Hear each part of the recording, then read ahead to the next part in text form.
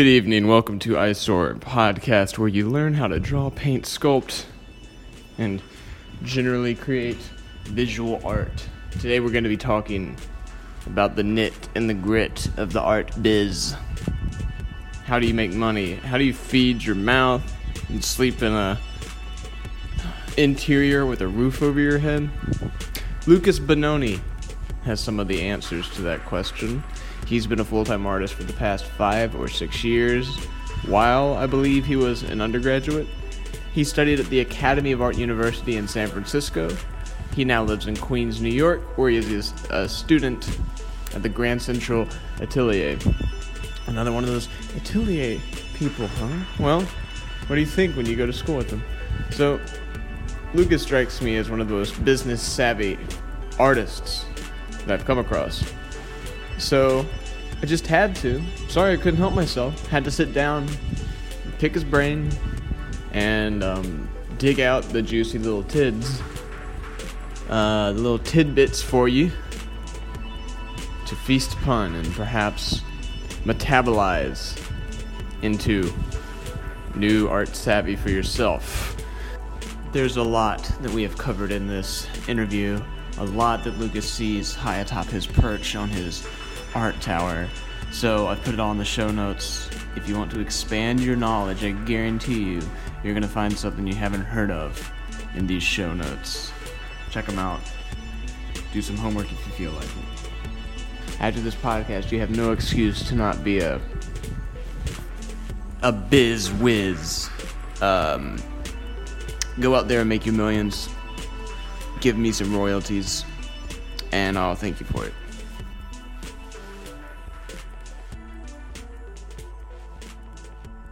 I've never been in your studio before, which is also your apartment. Yeah.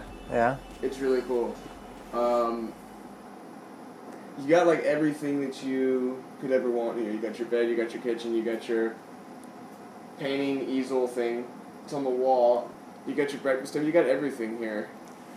Is this how you made it work as a full-time artist?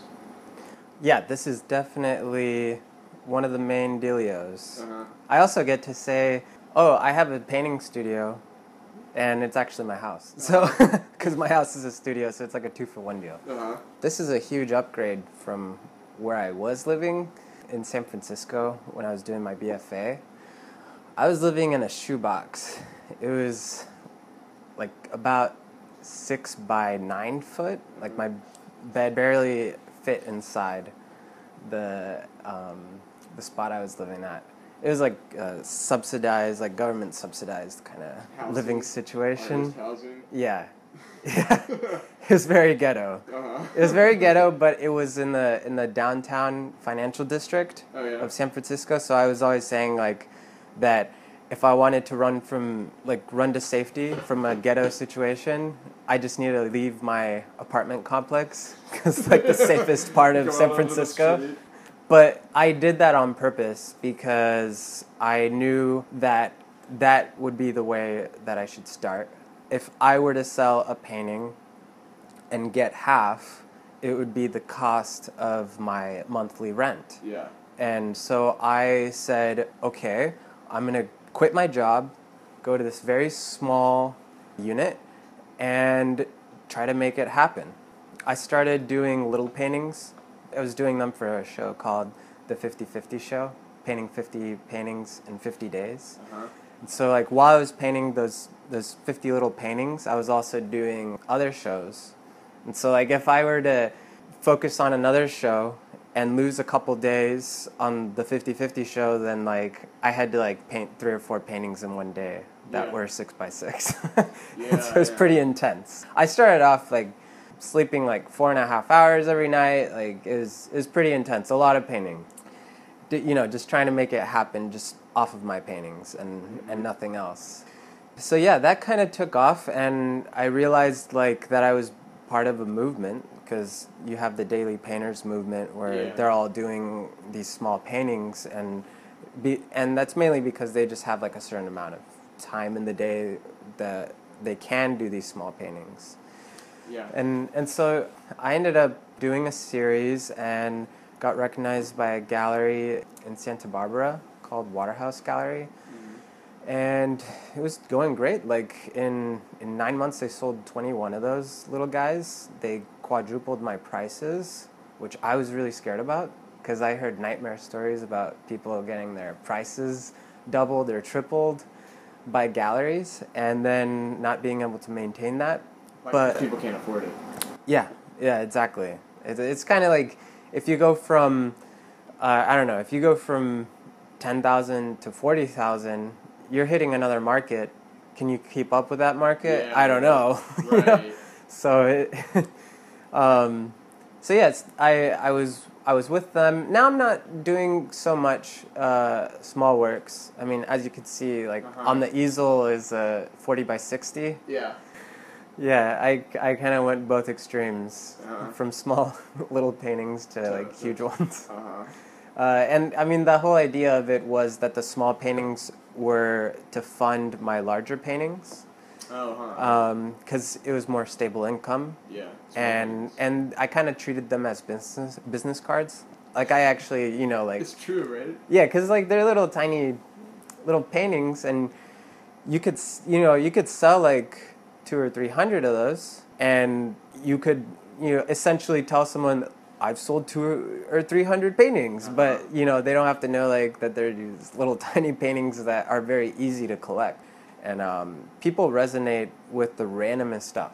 Like someone would just come up to me and be like, "Oh, that door lock reminded me of my Manhattan apartment," and like buy it for that reason. And because it was affordable, I was able to like plant a lot of seeds that way. To a lot of people.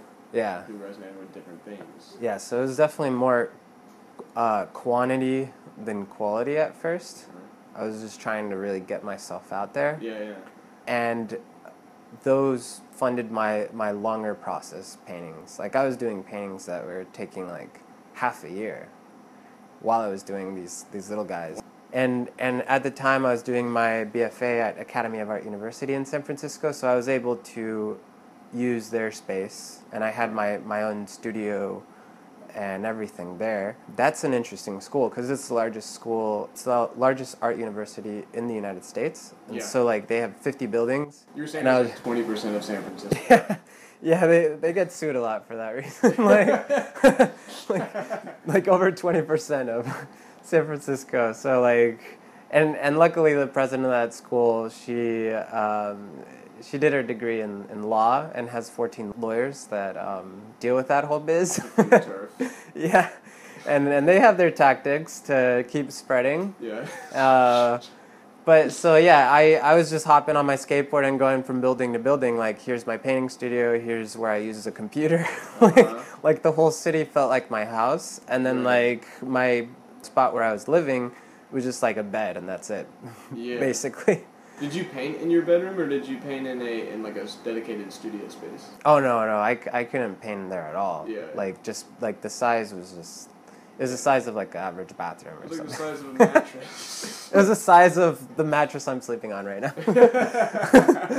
Yeah. So no, I wasn't painting in there. I actually remember this one time that a friend of mine was doing this very large painting of clouds, and I really loved that painting, and he was just going at it, and I said, something feels like very familiar about this painting, like it just feels kind of like home. And I realized that the size of that painting was the same square footage as my house. Like it was like almost the exact floor plan, like 6 by 9 foot painting. And I was like, that's why this painting like feels so like homey to me. But yeah, then after San Francisco, in San Francisco I met my wife for 3 days. She was visiting from Russia, and yeah. And then I visited her for a month in Russia, and we moved in together in Aspen, Colorado. But that's where the journey kind of took off, and I was painting in Aspen, Colorado, and it was this like secluded little space where I could be in like the middle of the forest, but also be in downtown Aspen, which is a very strange place to live. It's like a Disneyland for millionaires. Yeah, I You mean, moved to Aspen after graduating, after getting your BA at AU. Uh-huh. You moved to Aspen. yeah. Why'd you move to Aspen? It was because that was the only place that my wife and I could find a visa for her. Really? Working visa. Aspen, Colorado would take her. Yeah, Aspen, That's Colorado would cool. take her, but not Los Angeles, not San Francisco, not New York, Interesting. just Aspen, Colorado. And she had done a visa there around the time that we met. And so she already knew how to, get herself in kind of deal. Oh, huh. But, like, we tried our hardest. And, I mean, you have to think of, like, the waiting line for getting a visa for Yeah. Manhattan. Like, God. there's probably, like, over 1 million people that want to get a visa for Manhattan. That's probably true, actually. Yeah. Yeah. Yeah. But then the Aspen line, not so long. Right, not so long, Not so long, and you get the yes. best of both worlds. Like, you have those, you have those, like, really tip-top, like, art collectors and successful people from all over the world that are just congregating in this very small 4x4 block downtown, Yeah. and they're just having a blast and skiing. And for that very same reason, my wife became a creative director for a gallery called Cha Cha Gallery in the downtown. And we still fly out there from time to time so she could do business with them. And it's just like this very small community where you feel like anything is possible because whoever you meet is like super rich. So you're like, oh, this is life. Like if you make less than 6 figures a year, you're poor. So like this is normal. That must have been good for business, yeah? Yeah, definitely. And I got to concentrate a lot since it was in the middle of the forest. And Jesus. I was just painting in isolation every single day. And then when I would like come out of my kind of hermit hole, I would go to these amazing shows in the downtown and like just full of famous artists, and that would be there for a few days and then go back to Manhattan or Los Angeles or wherever. So Aspen's just like a hub for, like a little vacation hub for like high society people? Exactly. Jesus, okay. Yeah. And artists too. And artists. Because they're people of culture. Yeah, yeah. And they appreciate their art. Yeah. Was that an accident? Did you like, when you moved to Aspen, was it like, oh, look, a bunch of rich people happen to be here too? You moved there for love, right? I moved there for love, yeah. Also for biz. And while I was there, I kind of realized, like this is where all of those rich kids in the 80s were at. And those rich kids grew up to be millionaires, and like they're still here. So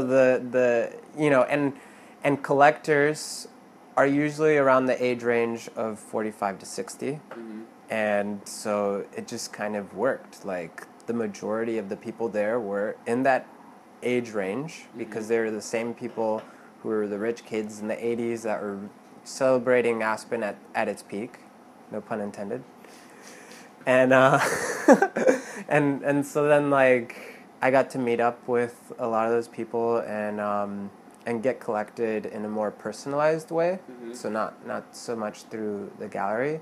Also, I was able to get involved with different tactics of art business that I wouldn't have ever thought of if I was still in San Francisco, like for instance selling prints. So I met up with the guy that does prints for the Aspen Art Museum and pulled a bunch of prints and said this probably was a huge waste of money. And it wasn't. Like they're just, selling right off the get-go. And with that said, like I'm a huge advocate for wherever you put your energy in, something will grow. Yeah. I put my energy in prints, and it started growing. I put my energy in small works, and I got like a couple hundred off my hands. And there's just like so many avenues, and they say that a lot of successful people have 7 different streams of income, and that is very easy with art. Like, we can come up with 7 different streams of income in a matter of seconds. Like, right off the top of my head, like, I could think of, galleries and social media, prints, small works, like I said. Mm-hmm. And then, you have like these whole other avenues where you can do like a mentorship program. Yeah. And I'm doing one straight off of Instagram at the moment. You could also have like a newsletter list and get sales that way. How would you get sales off a newsletter list? Well, you are growing your newsletter, collecting collectors and followers from Instagram can subscribe, and you're just kind of building your audience. Going to openings and like telling people, hey, do you want to join my newsletter? It's and just like, a good way to get people in the loop. Yeah, get people in the loop. Because like essentially your website is way more important than social media or anything else. Yeah. Like, so if you have everything that's coming towards your website, like your newsletter list and and all these other avenues, then the gallery, because galleries are not perpetual whatsoever, like they're gonna come and go. Yeah. Social media is gonna come and go. There's gonna be the next hot thing. Like, don't forget that we were all on MySpace at one point in our lives. Right. and then like our newsletter and our newsletter list and our website, it's always going to exist. Right. And so that's kind of the one thing that's perpetual. Yeah. And like you were saying, like, most collectors are 45 through 60, and how many of them use Instagram? Exactly. Like, it's not the market. The market is more like for smaller works and for prints, and like that's a market for T-shirts and mugs kind of deal. Society 6. Yeah, and then we have to wait like another 20 years till before that market. Instagram crowd gets Yeah. So then when that market grows up, then they can afford your art. So like it's an important it is an important market, but it's an important market looking into the future, not like looking right now. I mean, I have sold through Instagram quite a few times. There was actually points where when I moved to New York from Aspen, that I didn't have any, like, I barely had any representation here, and so I had to like focus on my West Coast kind of connections, and I felt like I was a shipping business or something. I was like, this isn't fun. Like, I'm just like shipping work all the time. Yeah. And what I realized was, okay, I'm gonna like give this Instagram thing a shot. And for half a year, while I was going to Grand Central Atelier, because I moved to New York to go to Grand Central Atelier, half a year, I was just living off of Instagram. Hence why your business was coming from Instagram. Yeah, like really? My sales from Instagram was what was supporting me for half a year here. And back to what I was saying, where like wherever you put your energy, something will grow. I put my energy into Instagram, and I'm making it sound easy, but there's intensity and survival involved. Yeah. I changed my brain from artist to businessman. And I'm just researching, learning, trying to figure it out, and things start to happen. And this works for everyone. Like, you just have to like find out what is it exactly that's gonna be the thing that sets you apart. Your like unique selling position. Exactly. Yeah. Okay. I mean, it's an art in itself. Yeah. And I enjoy it way more than the average artist. And to your advantage. Yeah, I guess. Yeah. But I just find it to be really fun. That's like the skill you gotta have. You gotta be a business salesman, marketer person. Yeah. And it is fun. It's like strategy. And it's sort of like betting. Yeah. Sort of like gambling. But so you had your income coming from Instagram sales, like small works, and mentorship. Yeah, the mentorship thing actually came recently, like just a few months ago. I said, okay, like I'm gonna try a mentorship program and just see what happens. And at the moment, it's going great. I have like about 11 students. Really? And everyone has different goals. Like some of them just want art business. Some of them really? want both. Some of them just want technique. Uh-huh. I have a student that's just like, I just want to draw. Like, I just want to draw Bargs. Like Charles Barg block-ins. I have one right there. Is that why you have this Charles Barg thing up? Is Yeah, that for was a your- demo yesterday. Oh, and you just like filming it Yeah, for them. Okay. yeah. Well, live. It's live, so I'm like, Ah. doing my whole like, walking them through like how my brain functions when I do the demos. Yeah. But yeah, I don't let them off easy. I try for them to work while not during the demo, but like have a portion of it be that they're working. And the majority of it, hopefully. Okay. Because like I also don't want it to be that I'm just like demoing the whole time kind Right. of deal. Do you conduct all of your mentorship through Instagram, or do you use another app or communication medium for that? I just use whatever does video call, and Oh. the vehicle is Instagram. Like that's what got the ball rolling. Uh-huh. Which yeah, like Instagram's a fascinating thing. Although you could go down the rabbit hole of like like that you're just on the damn thing the whole day, Yeah. and that's not good either. Yeah. It's very distracting.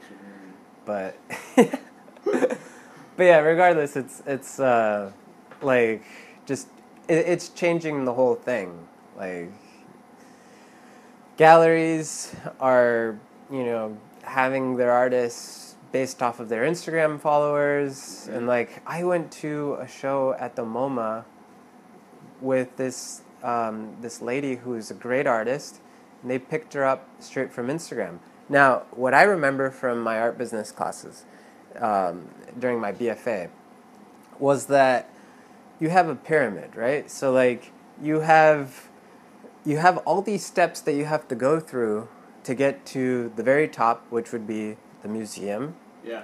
Like Gagosian would be right underneath, and Yeah, then right. like these like high society galleries, and then underneath that the regular gallery, and like there's all these steps Mid-level galleries. until you get all the way to the cafe. Like you're at the cafe kind of deal. Like that's the first step of the pyramid kind of deal, right? And Instagram, like just threw everything out of the window. Uh-huh. Like you go from Instagram to the MoMA.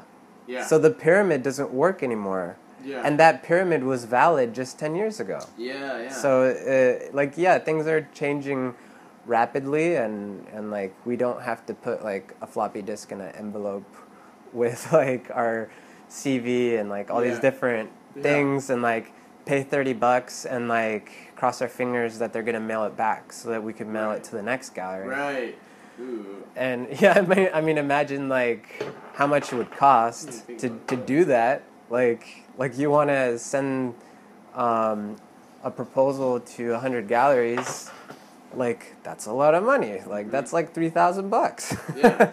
But nowadays, like you can just kind of like send all these emails to galleries, like thousands of them if you want, throughout over the years. And just play it as like a numbers game and be like, oh, if I apply to like 100 galleries, maybe one will come out of it. And like you could do that kind of numbers game kind of deal. It's like a digital camera. Mm-hmm. It's like we're not playing it safe the way we used to. Like when we were shooting with film, like you had to really be Make a careful. shot count. Yeah, but now it's kind of like, like I'm gonna shoot 100 photos and choose one out of these, and the same thing is happening with the gallery world, like with the art world, I mean in general, is that you can contact all these galleries, and a lot of these galleries are catching on. Like some of them are like, oh yeah, you could send us your work, $20. Like some of the galleries are doing that right now. Uh-huh. And so then you have to say like, oh, like it's $20. Like, am I ready for this gallery? So they're kind of reciprocating in a way. Yeah, they're catching on. Yeah. Huh. Yeah. In the 21st century, the way that the artist, business person succeeds is by applying to a wide range, developing a practice that encourages sharing and lots of casting a wide net, basically. Mm-hmm. Is that what you would recommend for someone who wanted to start out, try to make a living off their art? Yeah. So the way I think of it is like we have like all these tight niche audiences, Yeah. which are our target audiences, right? Mhm. If you were to like do like let's say we're talking about hashtags and like you're just like putting all these hashtags like oil painting, like Yeah, right. like you're kind of like you're getting somewhere, but is it your audience? I'm not sure if it might be, right? Like Uh-huh. so yes, I you're getting to all the people who are following, I don't know, the hashtag oil painting or whatever, right? But no, you're not getting to your target audience. So your target audience would be more like shooting fish in a barrel, let's say, right? Yeah. Your target audience would be like, let's say, I remember I was talking with you about the Low Collective, Yeah. and so that is a very tight niche audience, like The one that is Emilio Villalba, Daniel Seagram, and Justin Hopkins. yeah, They have a very specific aesthetic very specific. that applies to not everybody. Not everybody likes that stuff, but there's a few people that really like it. Yeah, I mean, I enjoy that stuff. Yeah. And I've gone to openings just Yeah. knowing that those guys are going to be there. Too. And and I used to be in a collective with Daniel Seagrove, but before Low Collective, and I with Nathaniel Evans and like all these great painters, Mm-hmm.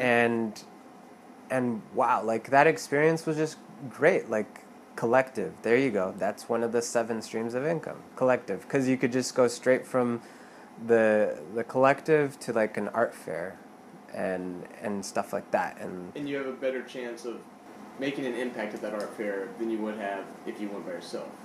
Is that what you mean? Well, I mean, you wouldn't really be able to go by yourself because it's like 15 grand to to even do the art fair. But like for instance, right now I'm part of a collective called Stella Ripley. I'm a big fan of this collective at the moment because they have abstraction all the way to realism, and every single aspect of what they choose has a very appealing aesthetic to me. And so we're starting to do a lot of. I mean, they've been doing fairs for quite a bit. I'm starting to do fairs with them, and the art fair, another part of the 7 streams of income. Yeah. So there's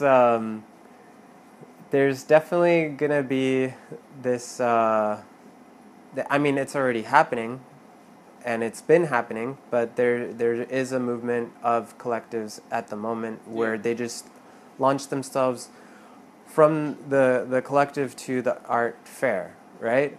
And then that's also another way of kind of skipping the pyramid, because it's like if you go from the collective to the art fair and are using social media tactics, then you kind of can go from like being a cafe kind of artist to being at like the Frieze art fair or something like that. Uh-huh. So it's a great avenue, and I recommend it. Like when I was in this collective in San Francisco, I kind of volunteered myself to really try and learn how to market it. And I was on the computer every day for a couple hours trying to market and just like really figuring out like what's the way like people do this thing, and like trying to shoot out to different artist groups and magazines, and like I was just trying my hardest, and they were too. Yeah. And we'd do a pop-up show, and you're always kind of nervous. You're like, what if nothing sells? And like everyone was selling at these pop-up shows that were just for like a day or two. And I found that to be fascinating. I was like, this is great, but I'm never gonna do this again. Like, it was way too much work, Oh. you know. But it was wonderful, and so like, yeah, I'm not doing that anymore because it was just a couple hours a day, like just focusing on marketing Just the finding collective. someone who would show your work. Yeah, yeah. But the great thing about that is then you get to collect collectors. You get to meet a bunch of different people, and then you have this experience that is, it's pretty avant-garde. Like I remember I was taking this class in my BFA, this like studio painting class, Yeah. where we had to come up with different ways to market ourselves through a show that comes at the end of the semester, right? And so like we'd brainstorm, and like ours was called Transparent, and so we made the show as transparent as possible for collectors, because let's face it, you go to a Chelsea gallery and you walk in, and first of all they judge you. They're like, is this a white American in a suit between the age of 40 and 60 Yeah. who looks like a billionaire? Probably not. And then they don't talk to you, and they don't Yeah. welcome you into the gallery. Yeah. So it's like how to make the experience transparent. Like let's put the process on a projector and like show everyone how the art is made. Uh-huh. Let's welcome everyone. Let's do an auction and make things feasible for people. Yeah.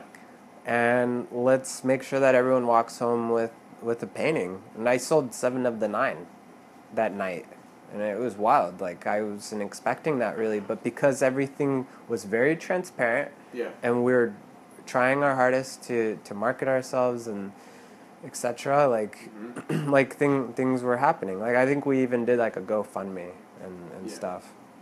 This was your first collective in San Francisco. That was part of a class. Oh, the transparent thing, which is part of Yeah, that was just part of a class, and Ah. yeah, so like I'm super grateful for all these experiences I was having in my BFA, because Yeah.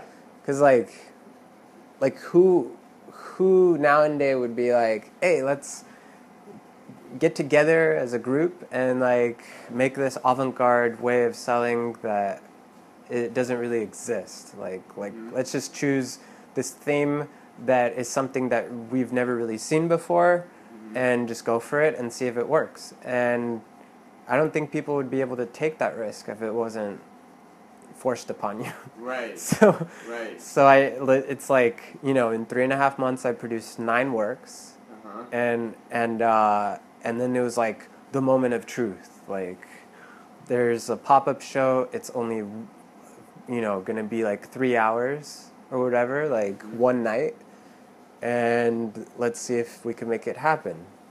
And 7 of the 9 was great, but again, like, I had to work my ass off to get. Yeah. But so like, if I say just, oh yeah, 7 of the 9 sold in 3 hours, like, that sounds really romantic. But it was more like I worked my ass off for 3.5 months to make that night happen, and so did like 12 other artists. Yeah. So yeah, it's not as romantic as it sounds. About your first collective in San Francisco, when did that form, and how did that form, and what did you accomplish with it? So I actually got really lucky, to be honest, because at the time I was like a freshman, I think, or junior, and these guys were all seniors, and their work was way better than my work. And to be honest, like, I probably only got in the collective because I was painting like 14 hours a day, and kind of met other people that were painting 14 hours a day too. The nerds. Yeah. Congregated. Uh-huh. The freaks. Yeah, so like if I just was spending all these time with these great senior painters who are, doing the same thing I am, just at a different level. Like it was just kind of like I guess that was the way that I was getting connected with them. And then when I made it into the collective, I just really didn't even know how I was able to do that because I wasn't at their level whatsoever. But I said, okay, like I'm gonna try to do some things that can make it worthwhile for them.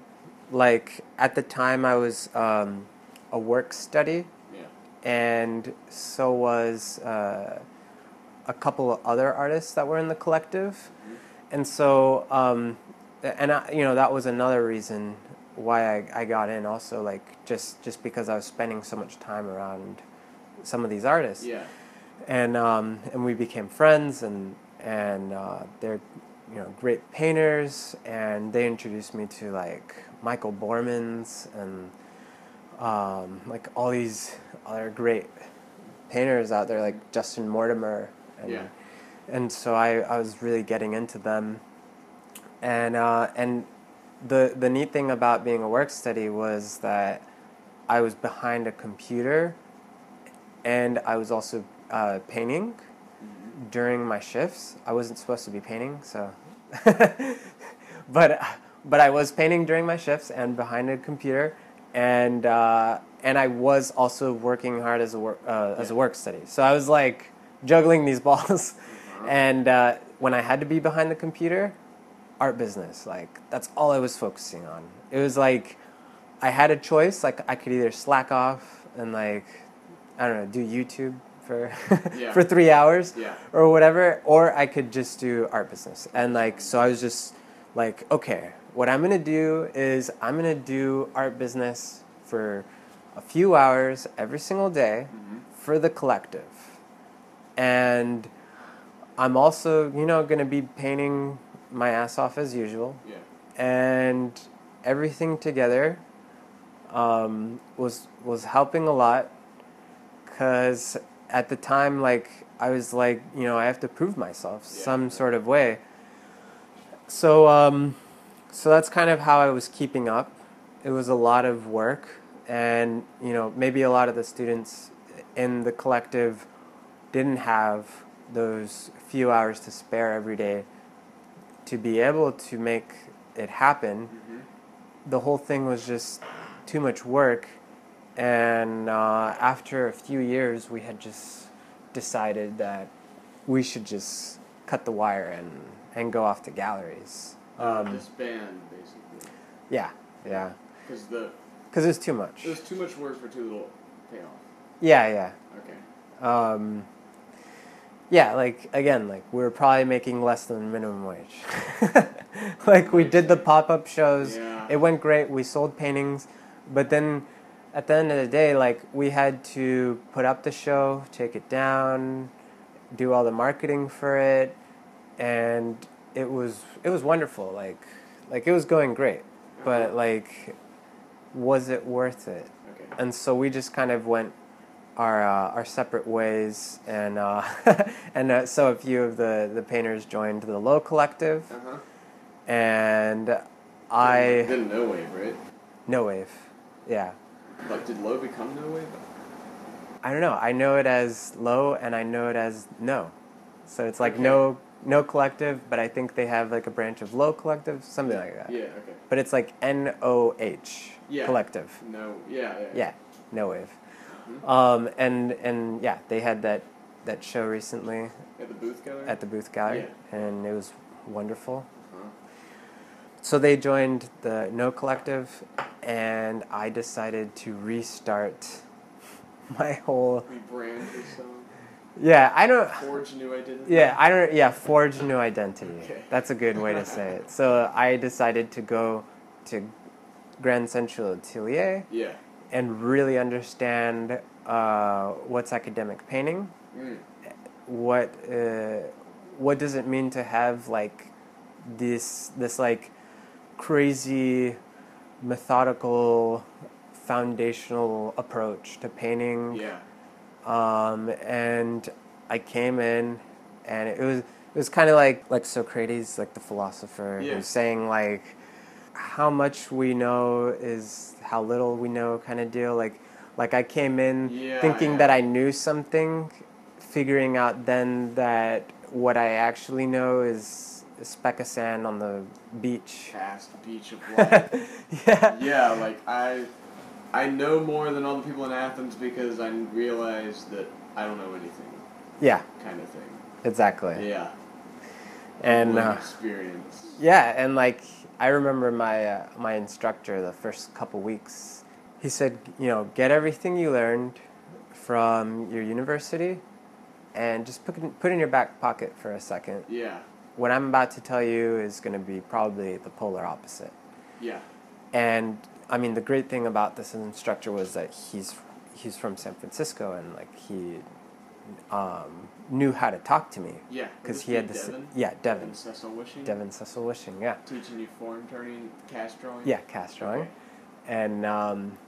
And so Devin, wonderful teacher and painter, he's just like, this is conceptual painting, and like the first couple weeks I was telling myself like, whoa, like I have to unlearn so much of what I learned. Later to find that I actually wasn't unlearning, it was just adding another toolbox, like another tool to the toolbox. At first I was like, oh my gosh, forget everything you know. But then later, as time progressed, I was like, everything they told me in the university was super valuable. I learned how to see as a professional, and at Grand Central Atelier, like I'm learning conceptual painting, and it's also at a professional level, and everything is valid and everything makes sense, and you should never bag on one more than the other or whatever, because they're all things that work. Like Sargent, for instance, like academic painting worked for him to get his bare bones, but then when he got introduced to Monet, he didn't say throw everything out the window. He said, this is something that I could add to my tool shed. Another tool in his tool belt. Yeah, like this is optical painting. Like Monet is introducing to us something that's very important to history. Yeah. And it's, take in the light and color that you're receiving and paint that, right? So it's very different from the academies, like the 19th century, like French academies, where like they're Beaux-Arts, exactly the Académie Julian kind of thing. Yeah, which I love also. Yeah, like, right.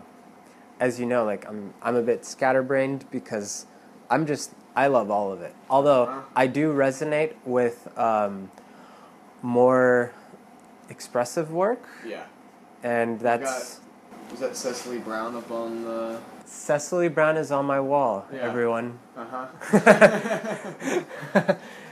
She's wonderful. I was just talking with her today on Instagram. Really? Yeah, so thank God for Instagram, right?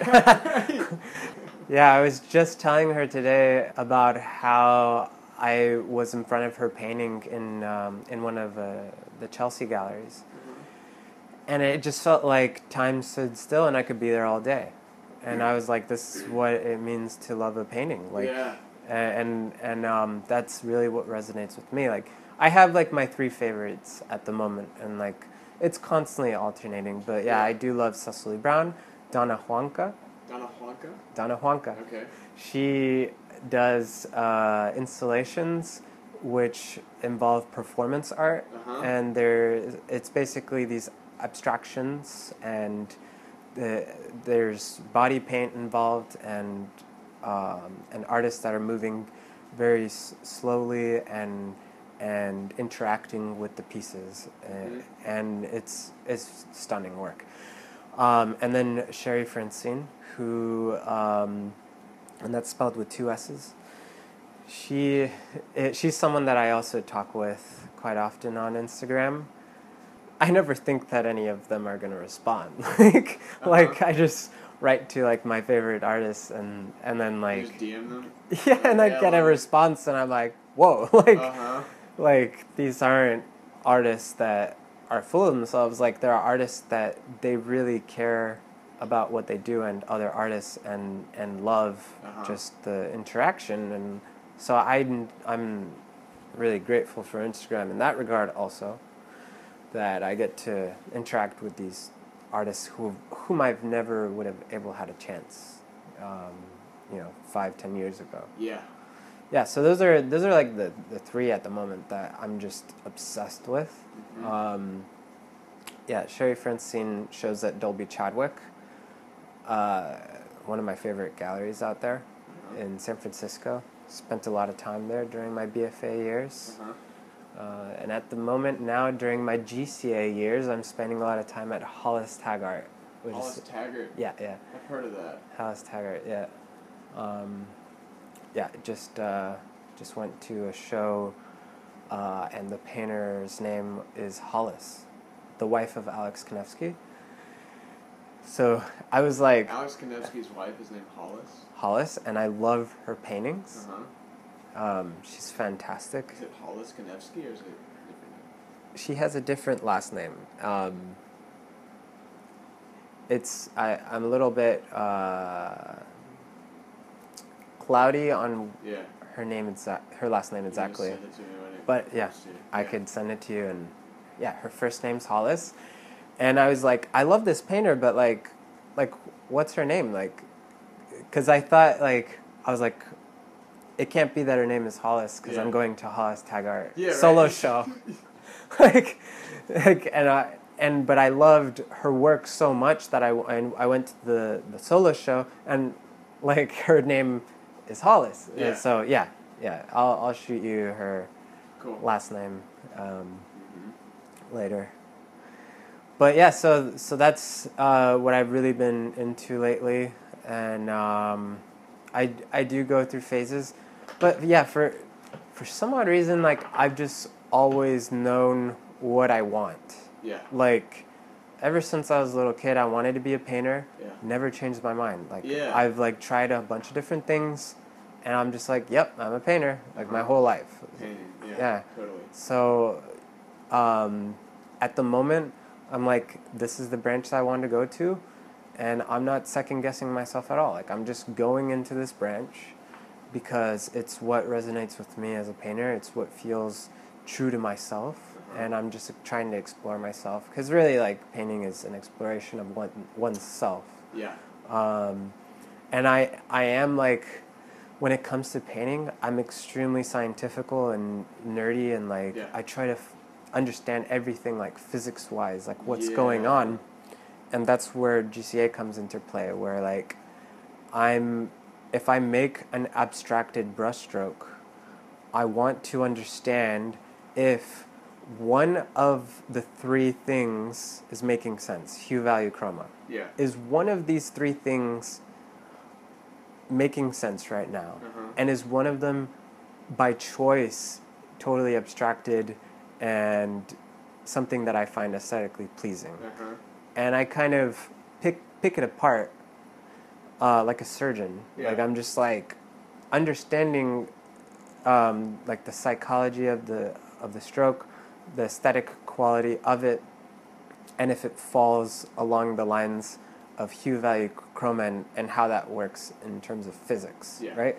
So like, every brush, like I'll make a brush stroke and say like, oh, like the hue is working as if I was, I don't know, in GCA, like really paying attention to like the hue working. Yeah. The value by choice is completely just an aesthetic decision, which does not make any sense at all. Yeah, yeah. And so that's kind of like how like I'm picking apart everything I do. As long as one's working, the other two can be kind of arbitrary. Yeah, or I could to by your choice have taste. all three not work. You know, Okay. it just really. Can you define hue, value, and chroma for me? Because I think I know. Anyway, yeah. Yeah, I think I yeah, know what they are. yeah. Hue is just the color of what you're looking at. Yeah. color being something that's pretty subjective. Yeah. But, I mean, we all have a way to analyze color that can make it, pretty objective. Yeah. So, like, you have hue being color, you have chroma being saturation. How saturated it Yeah. is. Okay. Saturation's more like a camera term, and so they tend to, when we think of form painting, they think of chroma more so, Mhm. and how that relates to the light source, and then you have value, Value, just how much shadow and light is on it. shadow and light, which in GCA we're not allowed to use the word value, really. Like, it's like, how tipping towards the light is it? How rapidly It's not about is the it value turning of it. away? It's not about how dark or light it looks, it's about its relation to the light source. Yeah, it's sculpting the form. Is the world that you're creating sculpted? Yeah. And So, yeah, okay, so let's talk about GCA a little bit. yeah, Because GCA is really like its own little. It's like a black sheep among art schools. Yeah. As far as I can tell. hmm How did you hear about it in the first place? So a friend told me about it in 2012, As you were still in undergrad. as I was undergrad, and it was like my first or no wait, it was around the ending of that first year, right? And at the time, I'm thinking like, should I give it all up and go to Grand Central Atelier? Luckily, I had very supportive parents, and they said, you should just go ahead and finish your degree. Mm-hmm. That's your fallback plan. How much longer did you have at that time? At that time, I had like another 4 years. So you were a freshman. Yeah, I was a You found out freshman. about GCA. Yeah, ending of my freshman year. And I was just like obsessed with the fact that they knew something that I didn't. Yeah. And I didn't know what that was, and it was kind of mysterious to me. But then I was like thinking in my head, okay, like at the previous schools that I was going to, I was somewhat non-representational, and that's really who I am. So should I actually like give up what I have at this amazing school to go to another amazing school that's in another category that isn't who I am? Meaning that Grand Central is almost entirely a representational Yeah. school. Yeah, like it's naturalism Yeah. to the utmost degree. Yeah. So Paint what you see. yeah, Yeah. paint what you see and what you know together, and that's how you get your results. Yeah. And I was doing just paint what you see optically Mm-hmm. in an impressionistic kind of manner. Mm-hmm.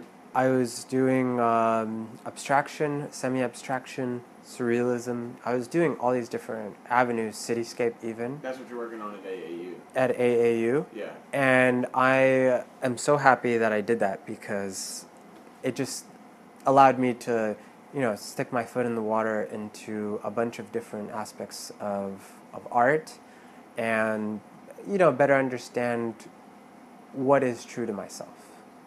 Yeah, it made you well-rounded, well-versed, and fluent in a lot of different languages. Yeah.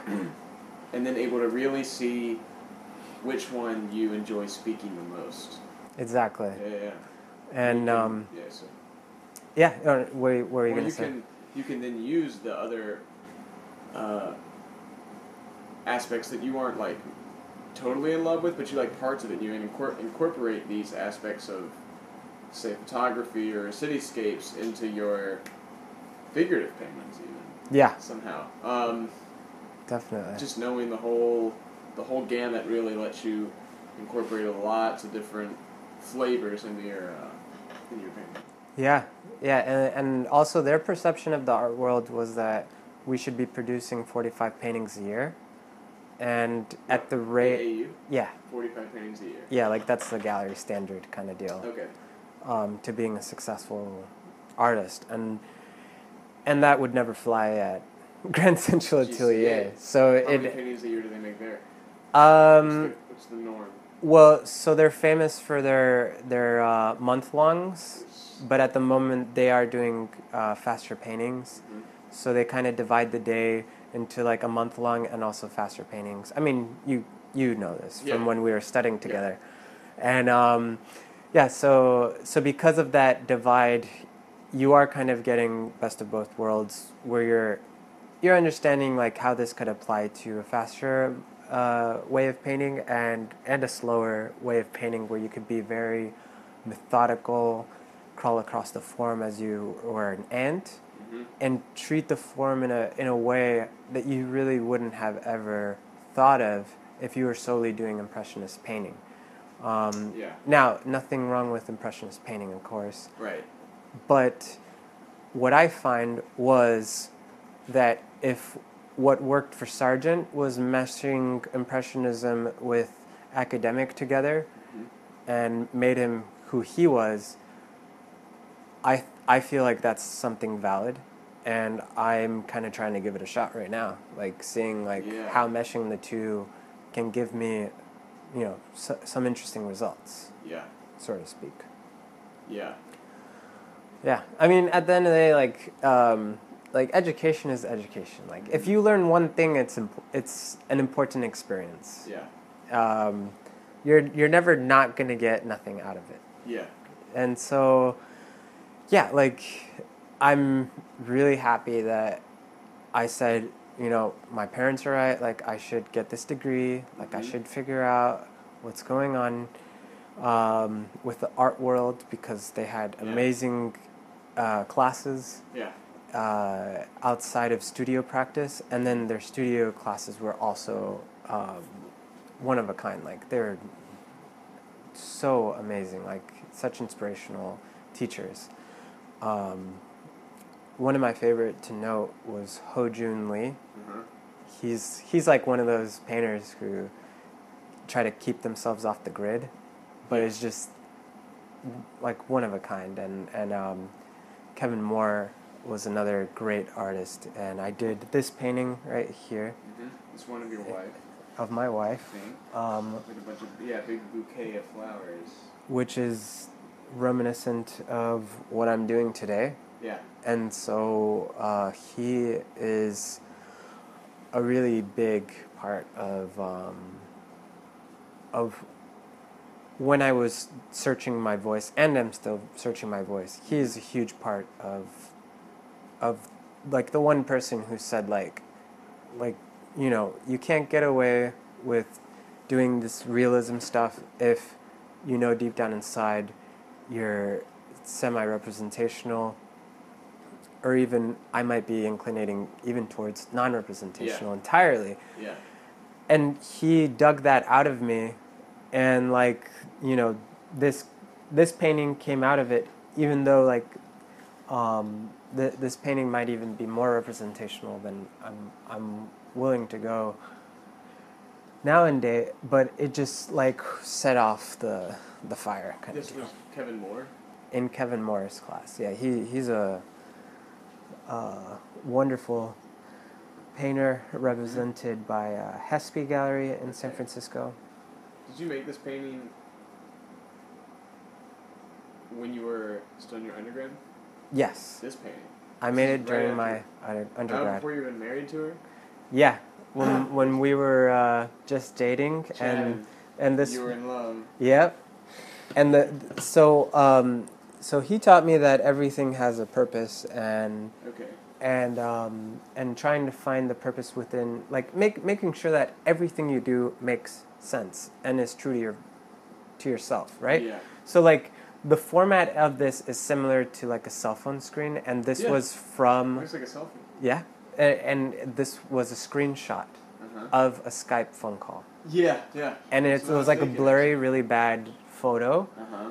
and I love it when they're like super bad photos, because then the abstraction is a little easier. Yeah. Especially if your head is tied up in being representational for the majority of your day. Uh-huh. Then when you switch brains, then it's like you kind of do need something that's already kind of abstracted right Yeah. off the, or maybe not having reference at all. Right.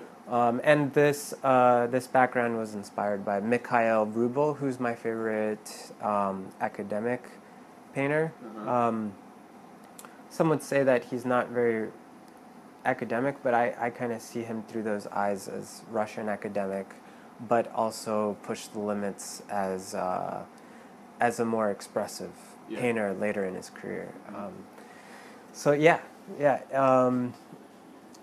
And so huge influence, that school. Prior to that school, when I was a little bit even more so non-representational, I was going to Lorenzo de' Medici in Florence, Italy, and I was going to, and then later I was going to UMSA in Buenos Aires, Argentina, where my family's from. I was even going to Pasadena Art Center in Los Angeles, and I was studying in Los Angeles art my whole life. Yeah, you're from LA, right? Yeah. Okay. Yeah, well, I took my first nude figure drawing class when I was 5 years old. Because when I was 3, I had told my parents that I wanted to be a painter. Really? And so then by the time I was 5, they had to talk with the teacher and say, like, you know, he's serious about this. So like, let this and 5-year-old look at this doll. Yeah, exactly. So yeah, like I was 5 years old and taking nude figure drawing That's classes. amazing. I've always kind of been extremist for some odd reason. Uh-huh. I mean, I'm sure you could see that just from me living two lives and like I have like a little tiny abstract painting right there. I see that. Like and like I did that painting in GCA when no one was looking. Really? Yeah. I was like, I'm gonna get this out of my system and then continue. And then you hide it under a throw a little cloth over it. Yeah. That's really funny. It's like a little Gerhard Richter. Yeah, it's a little brown-looking cloud formation thing. Yeah. It's a little snippet into like what's deep down inside. Yeah, and yeah, so I've been kind of living these two lives, and I've been loving it. I mean, in terms of my art career, it kind of has been scattering me around a bit. Yeah. Because I'll do shows that are very contemporary, and then I'll do shows that are very academic, and so I'm also living two lives in my art career, but because of social media, it's been like the glue that holds it together. Because I was taught that if you were to do different things, then the galleries would just like drop you. Yeah. And, you know, I mean, I'm glad that you brought up Gerhard Richter because, you know, he does everything. Everything. Yeah. And he's made it happen, and he's one of the wealthiest artists today. Right. So, but, you know, like, he is one of the wealthiest artists today because he's known around the world, and he's made it happen for himself. Social media is kind of like that glue that could make it happen for yourself. And so the way that we've been seeing that frowned upon way of working might actually be skewed. And then not to mention that we have like this poly art movement that's happening as we speak, where you ever hear about when they tried to make this language that everyone on Earth speaks? Esperanto? Yeah. Yeah. So Esperanto, it's kind of like that, where everyone on the planet is trying to make Instagram safe art and not be true to themselves. And I find that to be something that can really hurt culture. Monoculture. Yeah. Now, there's two things happening. It's like you have monoculture, but then you also have this other thing where you're being introduced to the World Wide Web, like what the world has to offer in terms of art and culture and all these different aspects. Like you get to be introduced to that, and in ways that are just fascinating.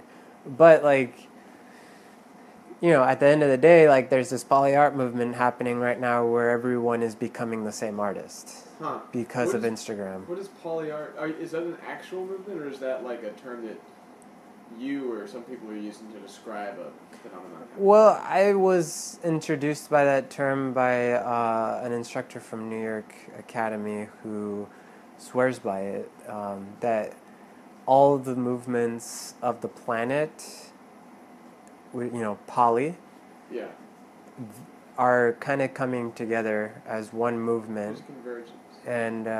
And they're all kind of crossing paths, and all these movements are relating to one another. Yeah. And sure, that could be great. Like you're on Instagram and you're like, oh, this artist from Spain just like, I don't know, broke that edge in a fascinating way. Yeah. And then you're like, I want to try that.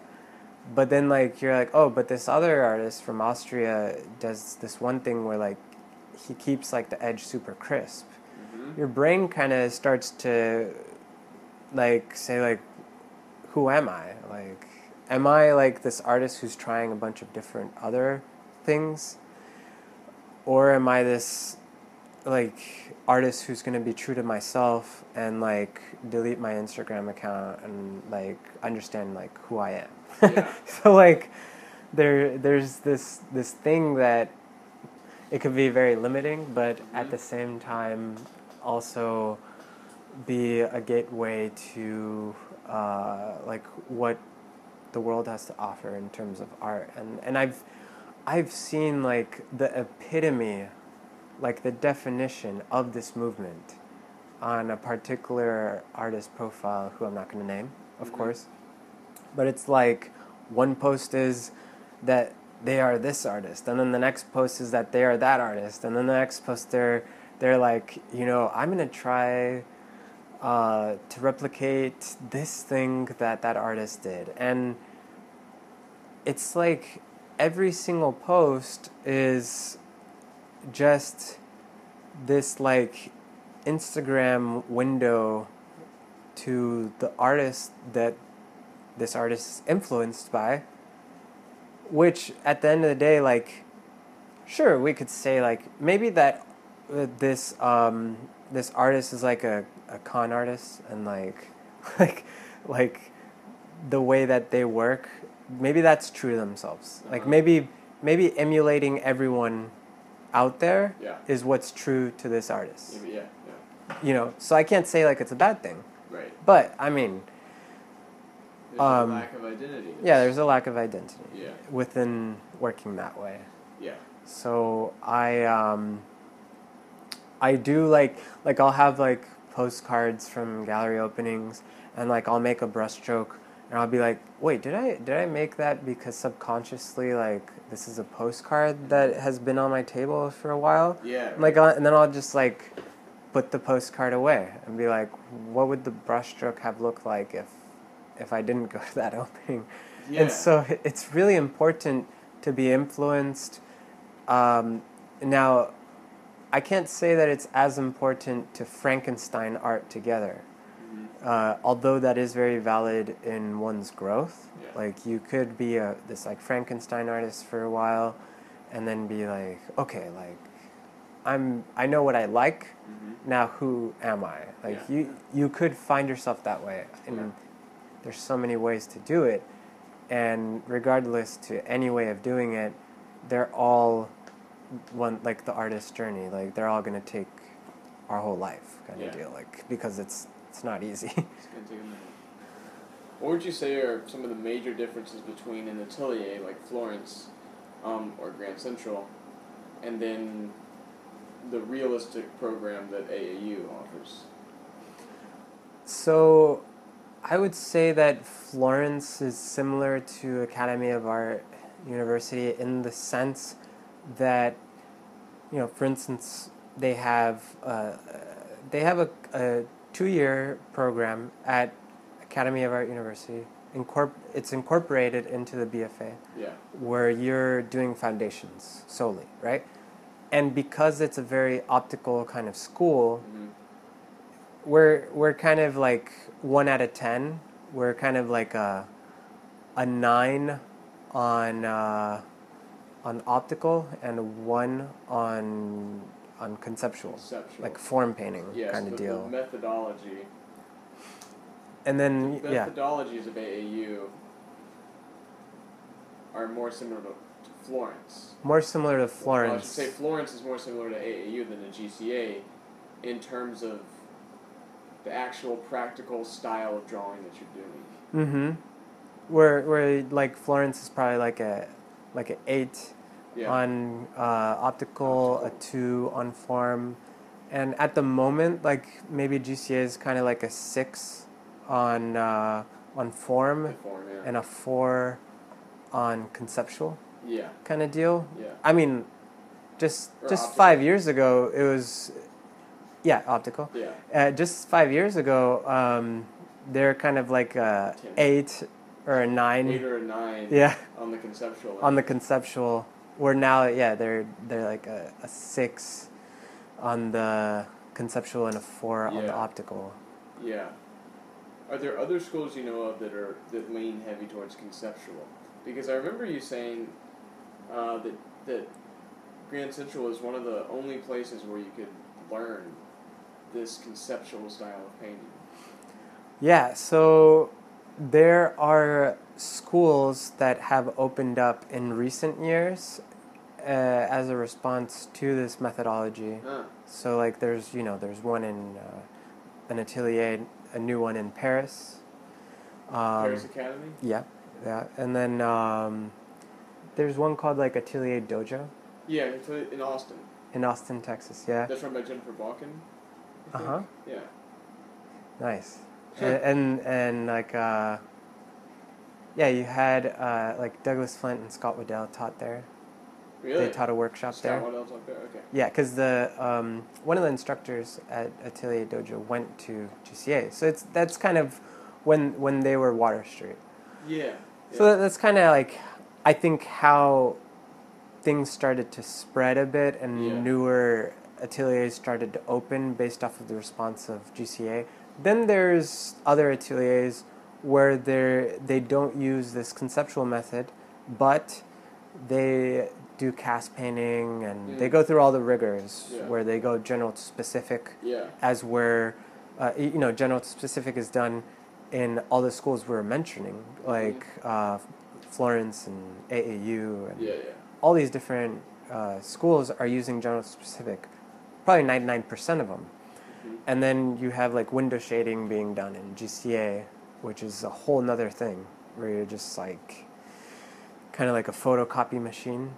Yeah. Like you're just going like centimeter by centimeter. Window shading. And you're like sculpting the form on this like sheet of paper or on this painting, let's say. These tiny little strips. Yeah, and I remember that I was told to think about it as like when I'm drawing, my pencil's the sculpture tool. Yeah. And the more I'm putting down graphite is the same as the more I'm taking off clay. A little bit of clay or marble. And like I remember that there was this analogy like that you should try to pretend that as you're sculpting the form, there should be marble dust that's sliding down the sheet of paper and just collecting at the bottom of your drawing horse or whatever, and like it's just collecting down there, like because you're chipping away at this marble. And I like that's fascinating and something that I would have never learned of if I wouldn't have moved to New York. Right. So I'm huge advocate for learning this kind of conceptual method, because again, at the end of the day, like we should learn as much as possible. Like if you go to Russia, you're gonna learn how to perspectively put every single anatomical point in the right location. That's very valuable information for drawing. Yeah. like just as important as what we're doing in the United States. So it's Yeah. like we have all these different methods. Like, why not learn all of them? All of them. Yeah. I'm curious, now that you've got a bit of an in to Russia through your wife, Yeah. do you think you'll ever study at a Russian academy? I think my wife wouldn't allow that. Oh, yeah? she's like, you have just a couple more years at School. GCA, so just finish and that's it. Enough with the school already. But I was thinking of that being a possibility before I even met her. Oh, really? Yeah, because the Russian Academy is like, just like what we see coming out of there is like fantastic. Yeah. Like there's this drawing aesthetic that they have that is so amazing, Yeah. so appealing, and has a lot of character and has been developed through hundreds and hundreds of years. Yeah, right. Uninterrupted. Uninterrupted, like we, like in the United States, just have so little history. Yeah. That we're kind of collecting fragments of the past and puzzling it together, just as Ted Seth Jacobs did when he was teaching Jacob Collins, and Jacob Collins was his student. Yeah. And being passed down and passed down, and that's a fantastic way of doing things. But like, if you trace it back to the source, like a place like Russia, where it's like you said, uninterrupted, and they've just been doing it for so long. That tradition's been going on for Yeah. centuries. And like, you just go to like an average high school there that doesn't even have a drawing program or anything, and like, you have to take your art class in your high school or whatever, and they are teaching you cast drawing, perspective, architecture, You're drawing. getting some of the best art knowledge in the world. Yeah. Because it's all just baked in there. It's just a cultural institution. Yeah. Like, whenever I'm talking to any friends from Russia, they're just like, "Oh yeah, I had to do so many cast drawings in my high school," and I'm like, "What?" Anybody from Russia. Accountants from Russia. Yeah. And engineers from Russia. Yeah, exactly. It's like, how much in our life are we going to use calculus? Yeah. Maybe little to none, most of us. And it's like the same thing with drawing. It's like, if you're taught this method that's very advanced, like they do in Russia, to high school students, they have to use their problem-solving skills the same way as they would with calculus. Yeah. And maybe they use it little to none throughout their life. Mm-hmm. But it is a very valid approach to developing your skills, like developing your brain into problem solving. Just like understanding how to figure something out in general is just a good skill to have. And that's implemented in the U.S. education, but not so much with art. Like, they cut that out first thing. You get it with STEM, with science and mathematics, but you don't really get it with art. Mm-hmm. It's a curious phenomenon there. So for someone who, what do you see as, what sort of changes would you like to see in the future of art education in order to make this kind of realistic, for the people who like painting semi-representationally and also non-representationally, but they want to have a wide range of, they want to have a lot of tools in their toolkit to make the kind of work they want to make. They want to be highly skilled and highly visionary. Yeah. What changes would you like to see in art education? What kind of schools would you like to see come out? Well, so I'll tell you one thing. The art schools nowadays, because of digital painting, have gotten so much over to that wing that they don't even have a mandatory painting class prior to digital painting. And I find that to just be ridiculous, because how do you replicate, how do you emulate the way paint feels and functions, and the texture of it, and the viscosity of it, and the transparency, the opacity, all these different variables that paint has to offer? How do you replicate that without ever even touching it? So if I were to say one major thing that art schools should change about their programs is, great, there's this like new hot thing called digital painting, and there's all these different like wonderful ways to expressing yourself through video, audio, and installation, and etc. That is very valid for painters nowadays, because I mean there's so many painters that are doing installation and video and like all these different mediums along with their paintings. That if you don't ever touch the medium, then you're just running circles around this major problem, which is the lack of use and knowledge and experience of this medium. So that's something I would say is very important. Like, you can't have a fine art program where you don't learn how to paint and draw. Like, that should just be something mandatory. Gotta learn how to paint. At least a year of the 4 years. It doesn't hurt, you know, to have a year of the first year, or of the first 4, be that you're playing around with paint and drawing in a way that can just give you some sort of structural foundation.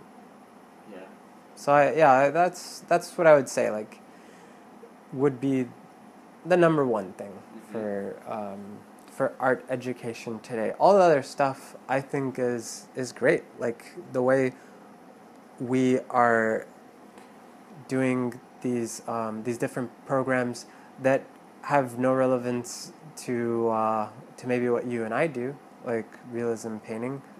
I think that's also something that should exist. But even if that sort of mentality, even if a state school, state university were to have like 1 year, you know,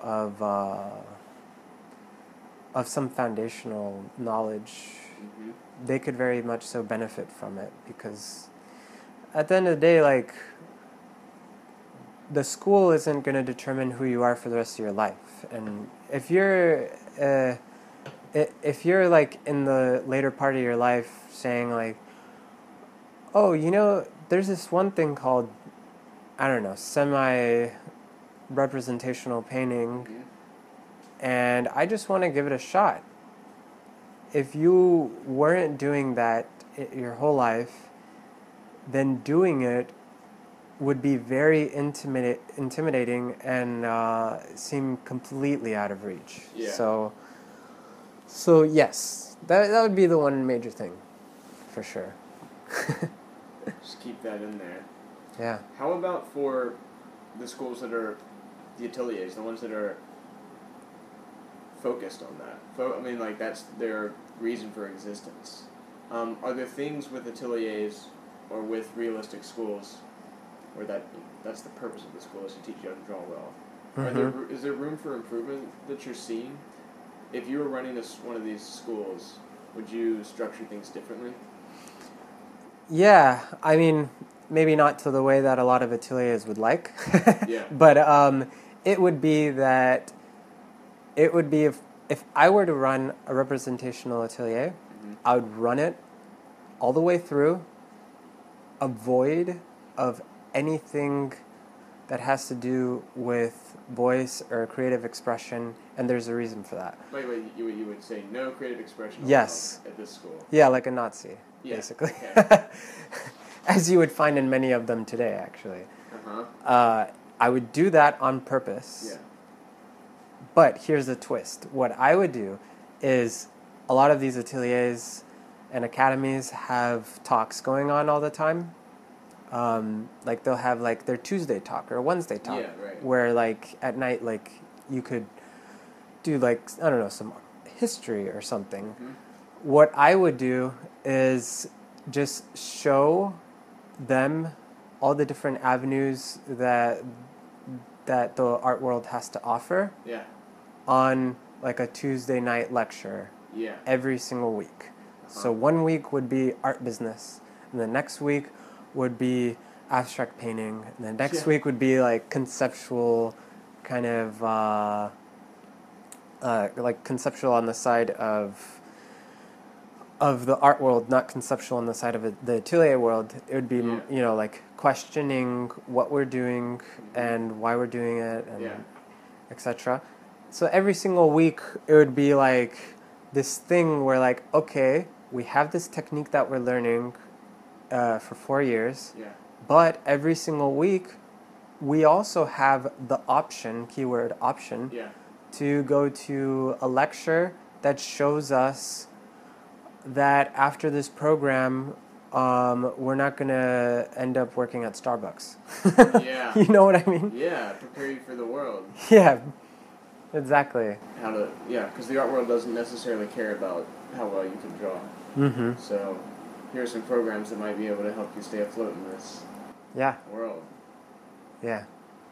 There's nightmare stories I've heard about that after the atelier, they just kind of get together and try to hire a model, like if they're still going to an atelier, and work from the model, and do the same exact thing, and have to resort to getting maybe jobs that they hate, so that they could pay this model that's very expensive. Yeah.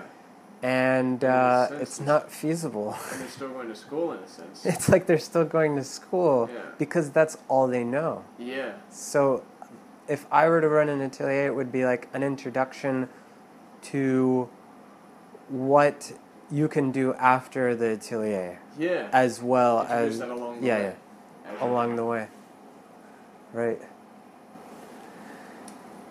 What do you think of quality versus quantity in terms of like, if I just want to be a good drawer, thinking of it as athletics, how long am I going to need to practice every day? And what practices am I going to do to really up my game? What's going to help me really become a good drawer? And what seems like it might help but would just waste my time? But let's just start with how long a day should you be doing it if you want to be good? Mm-hmm.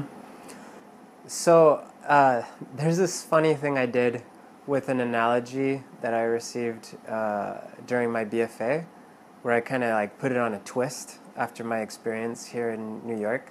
So the phrase is, it's way more important to do 30 paintings that are 1 hour each in terms of experience than to do one 30-hour painting. Yeah. Now, the way that I want to twist that phrase is, it's also just as important to just do a 30-hour painting regardless, just to figure out how far you could push a painting, know how to get to that end point, so then when you're doing 31-hour paintings, you know what your end goal is, and you don't have like a bunch of mediocre paintings. So with that said, like when you're approaching painting and you're learning and you're wanting to get those experience hours in, I have to say that the 10,000 hour rule is not so much the end all. Yeah. What is more of a rule that should be approached, I feel, is just to understand what your flaws are all the way through your gaining of experience, and work off of them, and just try new things, and as you go, carry along the things that worked for you and disregard the things that didn't, but just have it all be experience that is functional for your journey.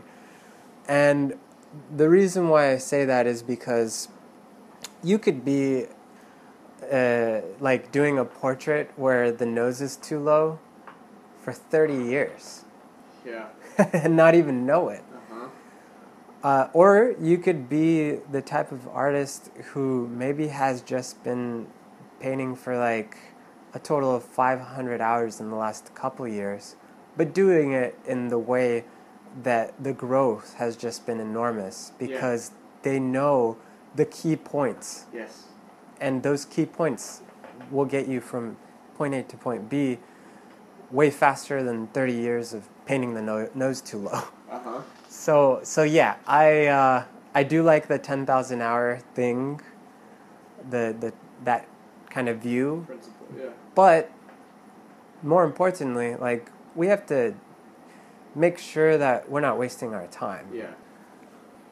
Yeah, I mean, everyone has their own different creative path.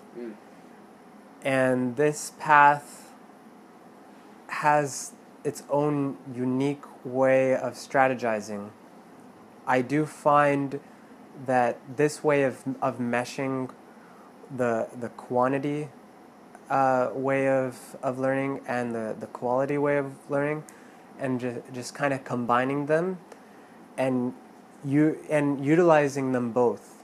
Like, we could think of it as like a runner. Like, a runner can run long distance and also be a sprinter. The sprinter could make it to the Olympics, and so can the long distance runner. If getting there meant that you had to learn this conceptual method, then yes, I do very much so recommend learning it. If optical painting can only get you to 80%, and that next 10% might be conceptual, that last 10% is, I like to think of being like more of a spiritual thing. Like, we're not all destined to be like these amazing, one-of-a-kind painters that are recorded in history, right? But I am thinking that if you were to come up to 80% with optical, and that next 10 would get you there with conceptual, just like the understanding of the world, then finding yourself in that more spiritual aspect of what would set you apart, I would find to be like the last 10 kind of deal. We could say that that's kind of like the Yale school. Like, that might be able to evoke that in your practice more so than any other school, maybe. But yeah, I do find that observation, if brought up to 80%, does require other variables to make you the well-rounded artist. A really great artist. That that would make a mark in history as a subjective opinion. Yeah. Yeah, trying to say something, unique, and something that indicates something that transcends. Transcends. It takes all these different schools and perspectives and cultures, and it comments on them, and it says something bigger than all of them. Yeah. Because, weak or mediocre art is usually kind of confined to like one culture, or like one small little subculture. Mm-hmm. But like really transcendent art, there's something bigger than a collective ego about it. Yeah. It's why you could cry in front of a Rothko. Yeah. There's something that is touching our soul in a way that is beyond even what we can understand as our existence of what we know as being human. Like, it's just something that, it's like looking at the ocean at night, and you feel something is out there. You're responding to it in a way that's very intense, and you just don't know why it hits hard to your heart. Mm-hmm. So yeah, well said. All right. Lucas, thanks for dropping the knowledge. If anyone wants to hire you as their mentor, are you still open? Yes, I'm still open. Okay. And where can they find you? Through Instagram. Just DM me on Instagram, Lucas Bononi Art, and I will respond almost immediately because it's an addiction. I do have a couple shows coming up. One at Collins Galleries and another at Haynes Galleries. And looking forward to one at a Bend Gallery in Colorado. That information is available on your website? Yes, lucasbononi.com. Okay. All right, well, thanks so much. Thank you so much, Joseph. Thanks a lot for having me.